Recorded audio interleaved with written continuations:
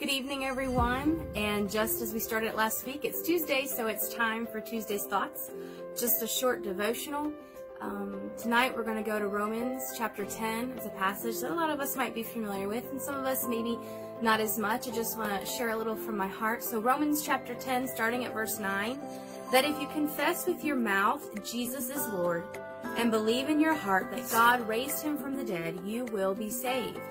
For it is with your heart that you believe and are justified, and it is with your mouth that you confess and are saved. As the scripture says, anyone who trusts in him will never be put to shame, for there is no difference between Jew and Gentile. The same Lord is Lord of all and richly blesses all who call on him. Everyone who calls on the name of the Lord will be saved. How then can they call on the one they've not believed in? And how can they believe in the one of whom they have not heard? And how can they hear without someone preaching to them? And how can they preach unless they are sent?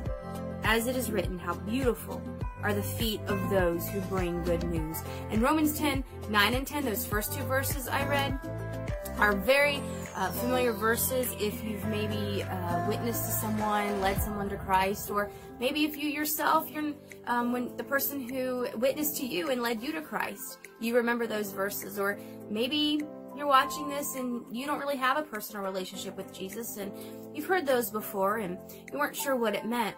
Confess with your mouth that Jesus Christ is Lord. Ask for forgiveness of your sins, and you will be in the kingdom of heaven with Christ forever.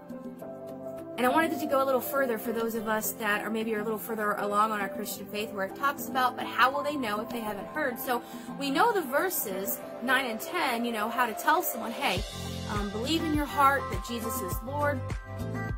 You will be saved. We also know a passage, 1 John 1:9, we know talks about if we confess our sins, he's faithful and just to forgive us. And all those kind of go together. But if you go from verses 11 on there for that little section, it's talking about how will they know unless they are told. And as believers, those of us who are Christians and have a personal relationship with Jesus, tonight I just wanted to send out a reminder and a challenge that we are to share the gospel. Last night I had a guest post from Jordan Henshaw. It's actually my son, and he talked about how we may be the only Jesus some people see. They're not going to go into a church. They're not going to have a conversation even. So if you interacted with somebody at a store today, I know some of us are still at home orders, but maybe you got out for a moment, maybe even on the phone. Did your actions show that you are different? Because maybe you got the wrong item. Maybe something needed returned. Maybe they weren't handing out, the proper materials that you needed. Did you treat everyone involved in a godly manner? Because you might have been the only witness of Christ that they were ever going to see.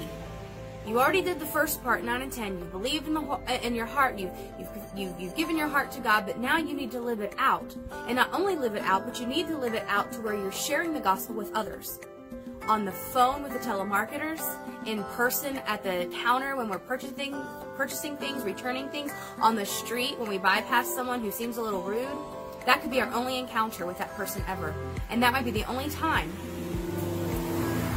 that they see somebody who's living for Christ. Did we do what we should do? How beautiful are the feet who bring good news? Are we bringing good news of Christ everywhere we go?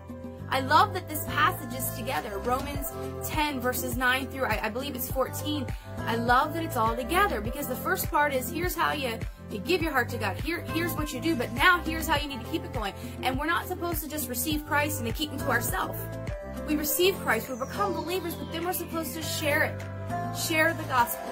Share the good news. Be Jesus to everyone that we meet. How beautiful. I said it again, and I'll say it another time. How beautiful are the feet of those.